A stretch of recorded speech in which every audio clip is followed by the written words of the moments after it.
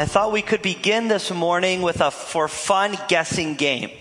I have 25 facts up here about a mystery man, the most amazing sort of man. For those of you ladies who are always watching those Hallmark shows, think of the best men, put all the best characteristics into one person, and this is who I'm going to be describing. This is a person, if you've watched TV and you've had to watch commercials in between 2006 and 2018, then you will have encountered this man. So I want to give you some facts, which some of these just completely crack me up, but it's really said about this man, and 25 facts. And when you think you know who I'm talking about, just raise your hand, and once I see enough hands, I'll stop. But it might not get on the first or second fact here, but let's see if how many of us know who I'm talking about. Here's some facts. Raise your hand if you think you know who I'm talking about.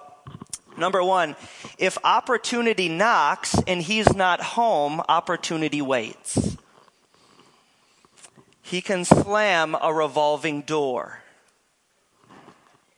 Steak and lobster is his bread and butter. The locals ask him for directions.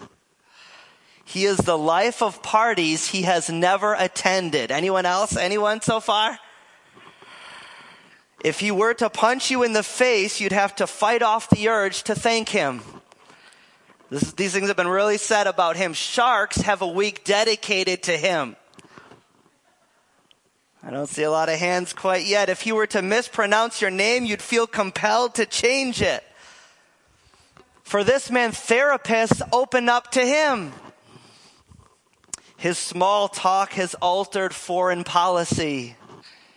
He once ran a marathon because it was on his way. Sasquatch has taken a photo of him. Anyone guess yet? I see a hand. I'm starting to see some hands. Here they come. All right, you're starting to get it. He once gave a pep talk so compelling, both of the teams won. Your guess is as good as his. On second thought, no, it's not.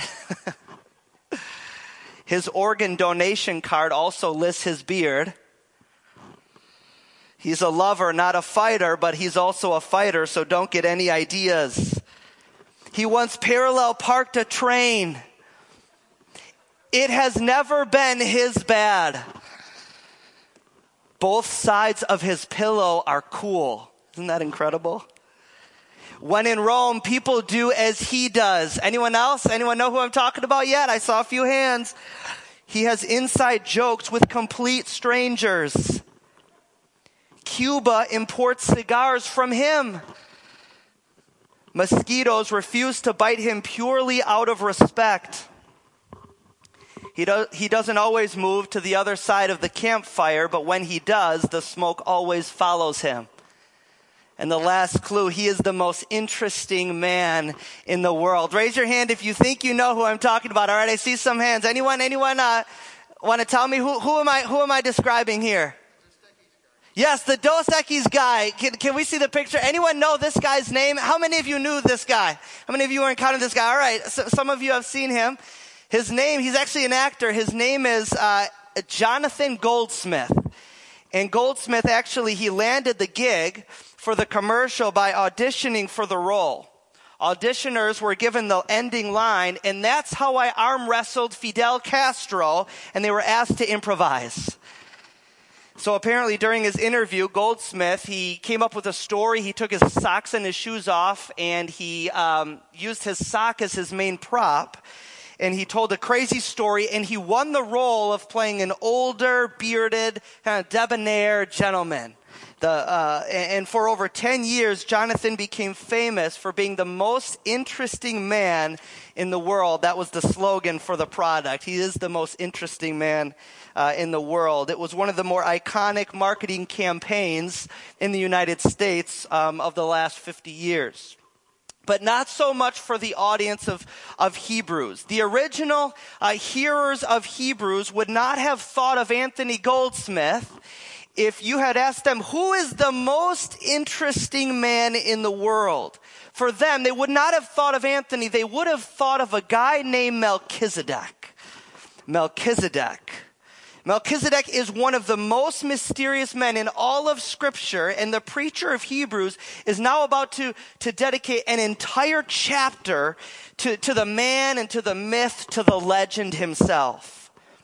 Now the preacher he's mentioned Melchizedek 3 times already in this book. He mentioned him in 5 verse 5, chapter 5 verse 10, and then in 6:20. So he's been slowly leaving some breadcrumbs like a good baseball pitcher. He's just been winding up, and now he's finally going to throw the pitch, and the congregation, the people would just love it. They would just love to hear more about this man.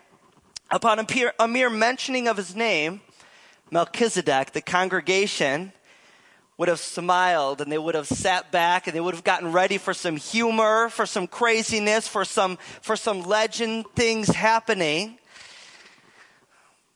They would have thought to themselves, this is going to be really interesting. They've always wanted to hear the scoop on this dude, because Melchizedek has always been mega mysterious to these people, to the Old Testament people, and even to the New Testament people. Melchizedek was unlike anyone they had ever heard of or seen before. There was a lot to this guy, but no one really knew how to handle it. No one knew how to access all that was true about this man. After all, in the days of the Old Testament, you couldn't be both a priest and a king. You could be a priest, you could be a king. No one could be both, but somehow Melchizedek found a way to be both. Melchizedek never gives his money to others. Other people give their money to him, as far as we can tell. Somehow Melchizedek, he lived a real life, but he's never had a father or a mother. He was a real person, but somehow he has no end. His life was like a riddle. It was like a living, walking Rubik's Cube that no matter how many times you kind of flipped it around, you just couldn't quite figure it out. It was hard to solve, and so for thousands of years, everyone wanted to know, who the heck is Melchizedek? Who is this guy? That is the question that I'm going to try to answer in our sermon over these next 2 weeks. And hopefully it'll become clear why it's all so important. There's really so much in these chapters. There's so much to this guy that it's really going to be impossible for me to survey all of it in just one sermon. So we'll do like a 2-part sermon here. This is the first of 2 parts. And I really want you to prepare yourselves. If you are hoping to suck on a bottle this morning, you are going to leave disappointed. If you're looking for some candy, then you definitely walked into the wrong store. The preacher of Hebrews, when he gets to chapter 7, he's going to go from milk to solid food, and he's going to start right away with a feast. And from here on out in this book, we have really advanced. If you've been walking with us throughout this series in Hebrews, we're now advancing in our coursework from arithmetic to calculus. He's really fast forwarding here. We're going from elementary courses on the alphabet to an advanced doctoral seminar in Christology.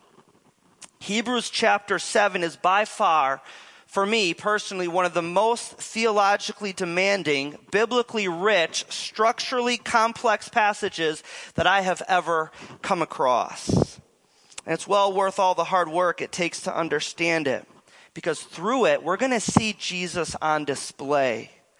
So let's get right into it, because we don't have all day, and even if we did have all day, that would not be time enough. So let's begin by reading Hebrews chapter 7. I'll have it on the screen, verses 1 to 3. He begins this chapter by saying, "This Melchizedek was king of Salem and priest of God Most High. He met Abraham returning from the defeat of the kings, and Melchizedek blessed Abraham. And Abraham gave Melchizedek 1/10 of everything." The name Melchizedek means king of righteousness, then also king of Salem, which means king of peace. Without father or mother, This man, Melchizedek, was without genealogy, having neither beginning of days nor end of life, but resembling the Son of God, Melchizedek continues as a priest forever. So here the preacher in Hebrews, he begins describing one of the most mysterious men in all of Scripture by recapping what happened and that story of what happened to Abram in Genesis chapter 14, where Melchizedek, this guy, he comes out of nowhere. No one has ever heard of this guy before. And right as things start to get interesting, he disappears into the night and he doesn't show up again for another 1,000 years after the fact. Then he does show up 1,000 years later. I'm sure you remember the story of Abram, don't you? Abram was the founder of the Israelite people. Big deal. He was the founder. He was the first Hall of Famer of Scripture. It all began in Genesis chapter 12 when God calls Abram to go and move. Remember that? He says, I want you to go move. God tells Abram that his name will be blessed and his people will be blessed and the land wherever he goes will be blessed. Abram had no guarantees, but he believed God. And then Abram took God at his word, and then Abram went. He wasn't quite sure where he was going, but he started his journey. At the ripe old age of 75, Abram took his brother Lot with him. He took the rest of his family, packed up the U-Haul, so to speak, and they set out in the direction of Canaan. So then on their way, they encountered a few difficulties. One particularly difficult experience was that 4 different armies were teaming up against Abram. And Abram had to defeat all of these powerful enemies, which he does in the beginning of Genesis chapter 14. And then the weirdest, most mysterious thing happens in Genesis 14 verse 8. If you've opened up to that, that's good because we're going to walk through this passage. Genesis 14 verse 8, something crazy happens right after the big shot. Right after that head honcho Abram, he accomplishes those big time victories. And there's these 4 armies and he finds a way to outsmart the armies and he gets the victory. Then something peculiar happens. At that point, a very confident, mysterious figure comes waltzing out with some bread and some wine to meet Abram in Genesis 14 verse 17. Now I wonder, when I say bread and wine, who do you think of? Who is that? Okay, good. Jesus. For the Old Testament people, they would have had no answer. No one's come around with bread and wine before. This is new imagery for them. So the Old Testament people are curious. Who is this? Well, we find out in Genesis 14 verse 18 that this man is both a king and a priest, like I mentioned. Now already the Israelites would have been stunned because the hearers who would have known, they would have been listening, they would have known there's no such thing as someone who is both a king and a priest. In those times, that literally was not allowed. That'd be too much power for someone to hold, be easy for them to kind of manipulate and take over. And so God just didn't want that to happen. He wanted a little bit more accountability typically. Kings would come from one tribe, the tribe of Judah, and the priests would come from another tribe, the tribe of Levi. You really couldn't have both. But not so with Melchizedek. This man is mysteriously both, we find out in Genesis 14. So the people are asking, how could he have come from both Levi and Judah? At this point, Abram is encountering an impossibility. Something that they thought was like against the law. It could not be done. This was an enigma. What is happening? Who is this man? So the hearers would have tried to figure it out. As they're listening to the story, they would have said something like, well, wait, maybe he's just a priest of another god. Maybe he's worshiping in a different temple and he's going according to different rules. And so that's why he's both a king and a priest. But this is not the case. Genesis 14 verse 18, look at it. We're told Melchizedek is priest of God Most High. Melchizedek is a Yahweh follower among a people group who have never heard of Yahweh before. How did this come about? How has Melchizedek received word about Yahweh? How is he preaching about Yahweh? We have no idea. No idea. How is this? This is a mystery. And then there's his name. There's something about his name. They hadn't heard of someone being named this before. Melchizedek, which means king of righteousness and peace.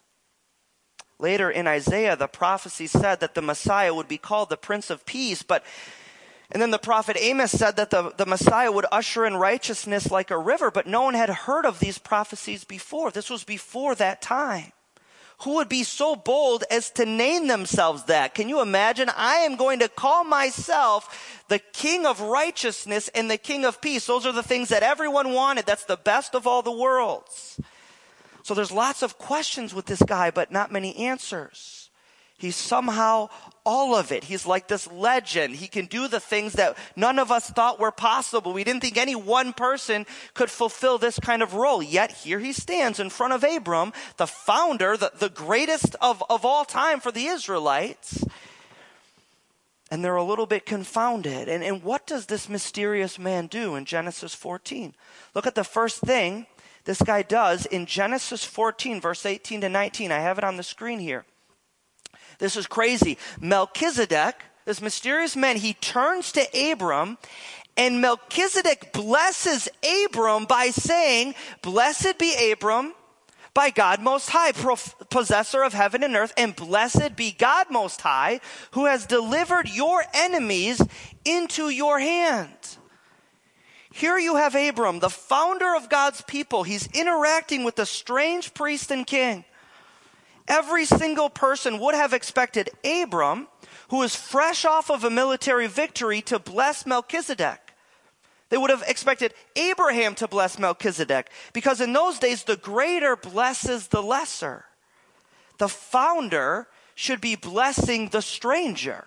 The one who is most in charge should be the one giving out that benediction, giving out that blessing, especially since he just showed himself that he's more powerful than anyone else in that area. But in this case, it is reversed. Abram doesn't bless Melchizedek. Melchizedek blesses Abram. Now all the listeners are saying, hold on, that can't be right. The player doesn't tell the coach what to do. The coach is supposed to tell the player what to do. The founder should always get their way, right? The founder should know exactly how this should go, but maybe not. Everyone's thinking, I thought Abram was in charge. He just won a massive victory. He's God's chosen one. What's going on? Who is this person from below the ranks coming? And now he blesses Abram, and then things get weirder. At the end of Genesis 14:20, we're told Abram gives Melchizedek a tenth of everything. Abram gives an offering to Melchizedek. He gives Melchizedek a tithe. At this point, everyone's like, hold up, time out. Something isn't right here.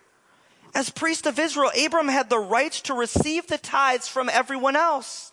Similar to warfare, the troops would, when they would win a battle, they'd take some spoils and they'd come and bring it to the commander in chief. Same thing would be happening in the Old Testament with God's priests. God's priests wouldn't make any money, and so they wouldn't have any ownership, and so they were giving their life for the people. They were saying, my life is for you, and so the people would in turn tithe then to those priests so that the priests could eat and that they could live, and so that all of that could happen. So this was an entire kind of system set up. Really, Melchizedek should be giving Abram a tenth of all Melchizedek has, but here, again, the giving is reversed. For Abram to give Melchizedek a tithe is another way for Abram to say, Melchizedek's priesthood is better and higher than my own. But yet Abram's commission was from God himself. Abram had the highest commission ever known in the ancient Near East up until that point. Abram was it. Abram was the leader. So how could this be? And then it all happened so quick, like a flash of lightning, and then Melchizedek is gone after this. Just a couple verses. No thunder, it's just poof, he's gone. He disappears from the pages of Scripture. No more Melchizedek in the rest of Genesis or Exodus, Leviticus, Numbers, Deuteronomy, Joshua, Judges, Ruth. We don't hear of Melchizedek. He's like gone. Just disappears. So the listeners are left in a puzzled, even shocked state. Abram is a priest of God. Abram is a founder of God's people, but his priesthood is not as significant as Melchizedek? The name Abram means founding father. But Melchizedek means king of righteousness and peace. Which one is bigger? Apparently, even though Abram is at the center of God's plan, there is someone who exists who is even more significant than Abram. And everyone is wondering, is that even true? How could that be? This is our founding guy. This is the guy that we trust. What is going on? This is a mystery. So the rumors begin, and the whispers start, and the legends linger on. People are starting to tell his story over the fire. Have you heard about this Melchizedek? Have you heard about the stuff that this guy can do? Have you heard about his power? Have you heard about his name? Have you heard about all the things that he was able to accomplish? Is there something bigger here that we can't see? And the answer was yes. Their hunch is confirmed. Because this encounter between Abram and Melchizedek, it just takes a couple verses in the Bible. You'd almost miss it if you skip through. This becomes a key promise of Scripture 1,000 years later. That's right, after 1,000 years, people are still talking about this man. Can you imagine? 1,000 years later, people are still talking about, people are still intrigued. This was the most interesting man in the world. 1,000 years later, David arrives on his scene. Remember David, that shepherd king, the one who's made after God's own heart? One day he begins to pen a poetic song, and I just picture him being in the wilderness, and he's praying, and he starts to pen this song because he's a musician, and he starts to write out Psalm 110, and he's describing God's power and God's victory. And in Psalm 110, verse 4, which is a passage that is just quoted so many times in this book, here's what he writes. He writes, "The Lord has sworn and will not change his mind." He begins to describe the Messiah, and David says the Messiah will be a priest forever after the order of, who is that? Melchizedek. He shows up again out of the blue. David remembers this mysterious encounter from 1,000 years before, and it becomes a picture for what God's promised Messiah will one day be like. As it turns out, God has placed this mysterious man, Melchizedek, into some of the first pages of Scripture as a hint kind of to what is coming. It was like God's way of saying this was all a setup. Melchizedek was the first great person to offer wine and bread to God's people, but Melchizedek won't be the last to use some of that imagery. Melchizedek was a real person. He was a very powerful person, but he was more. He was a type of someone greater who would come. He was a picture of the Messiah before they even knew that a Messiah was coming. Before the Messiah even came, God was giving them like a little preview. And David is convinced that the next Messiah, similar to Melchizedek, is going to be able to take all the expectations that everyone had, and he's just going to blow it all out of the water. This man who's going to come. In Psalm 110, verse 4, David was saying what Melchizedek represents, God is one day going to reveal. Through that verse, God was whispering, you thought Abram was cool? Wait till you see the next guy. The next guy won't just be mysterious. He's going to hold the keys to unlock all the mysteries of the universe. So strap on your big boy, your big girl pants and get ready for something big. The story of Genesis 14 became a promise 1,000 years later in Psalm 110. And then by the time we get to Hebrews, we've now fast forwarded another 1,000 years. Now we're 1,000 years after David's Psalm, and the preacher is now screaming by the time he gets to chapter 7, all of this has been pointing to Jesus.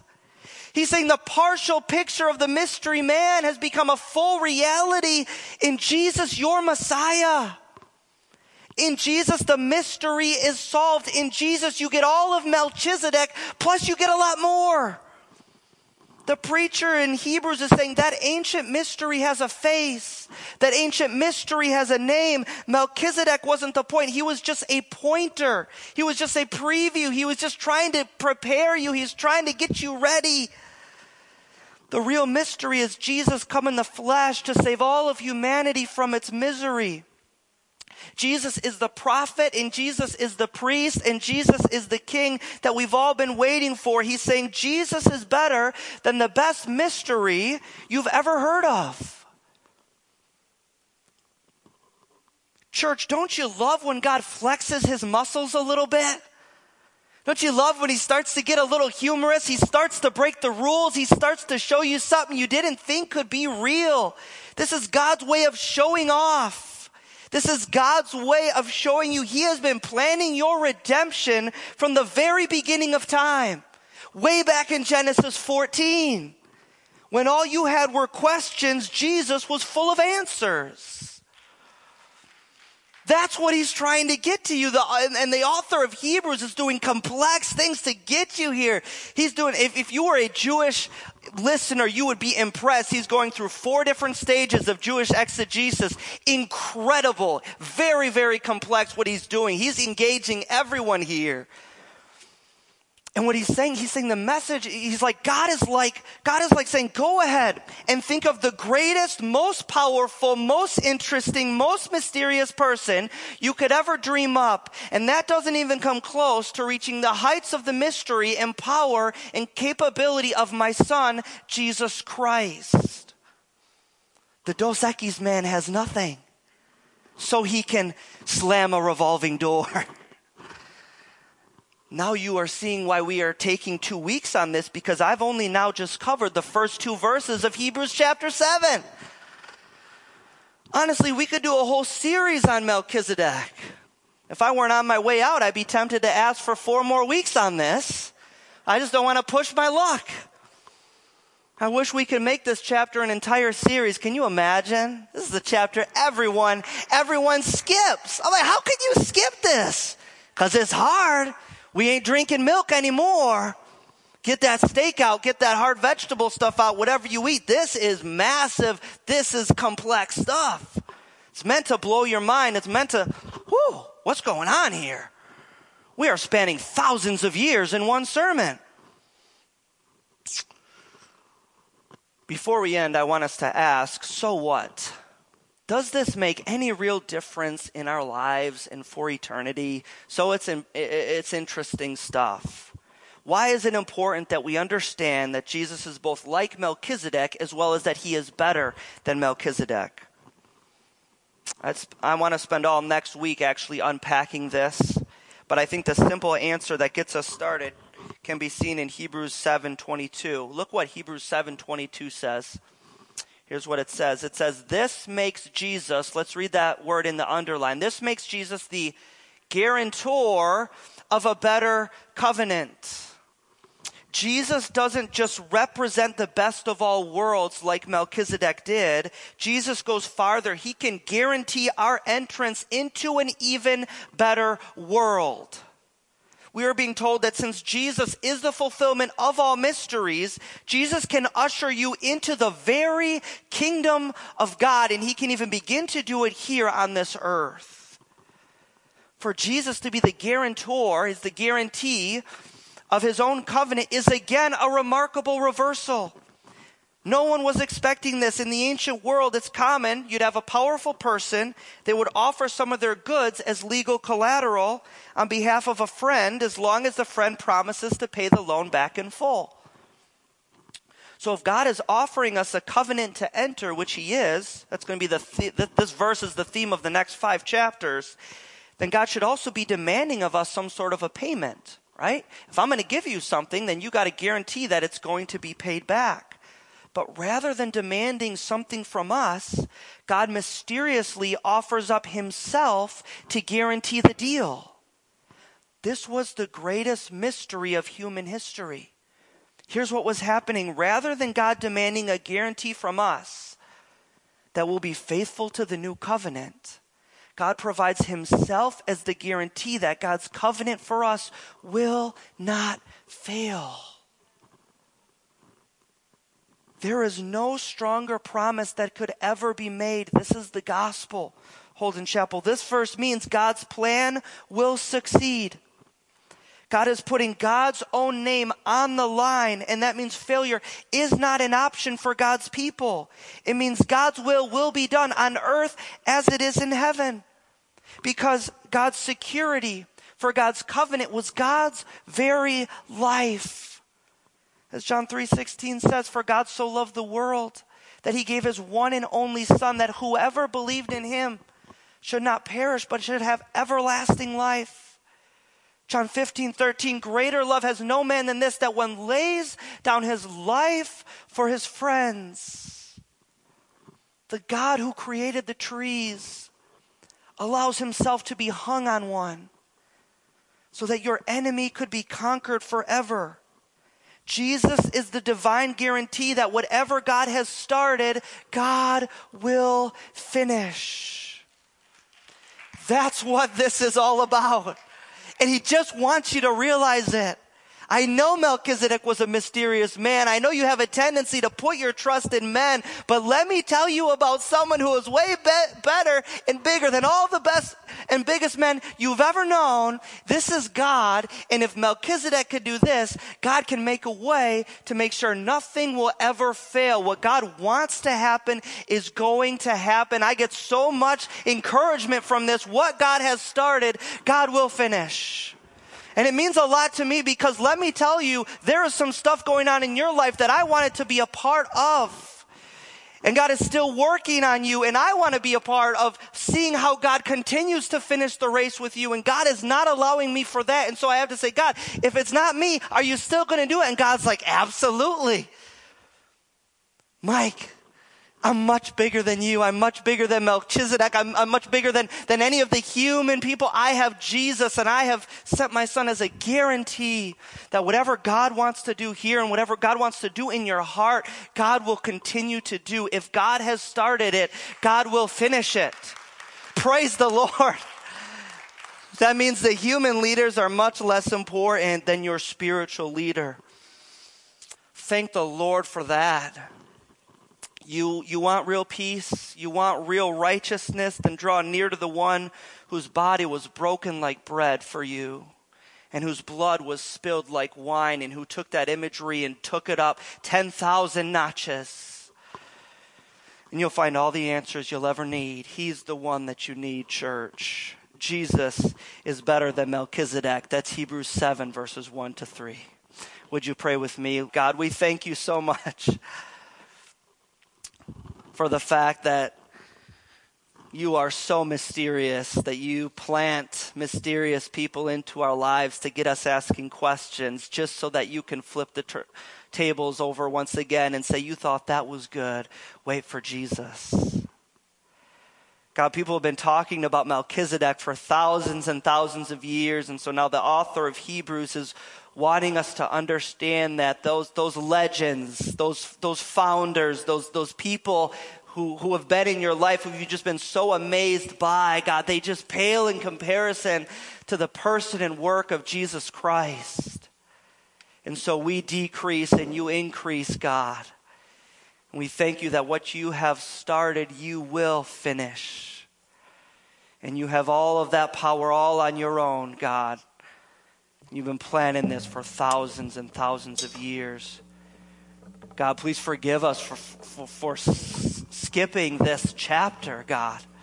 So easy to skip it because there's just so many complex things going on. You really have been bringing us to now start to deal with the doctoral seminars, and really we need to do our homework and we need to chew on this. Because, God, that is a truth that is almost impossible for us to believe apart from your Spirit. Because we look at our circumstances and we start to think about our own strength and the things that we can do, and we start to get discouraged. We start to get surprised, and we start to get worried, and we start to have that anxiousness. We begin to rely on things that are not of you, God. So I pray that through this sermon and the next week's sermon, and as we progress farther into Hebrews, God, that you would cement our trust in you. God, that all the questions that we have, that we would find those answers for them in Jesus, and that we would worship you. We'd be true followers of you. God, we thank you that you are a great God. Now as we worship you, I pray we would not leave without remembering and believing once again how big you are, how good you are, how capable you are. Thank you for this message, God. Thank you for Hebrews chapter 7, verse 1 to 3. And all God's people said, amen.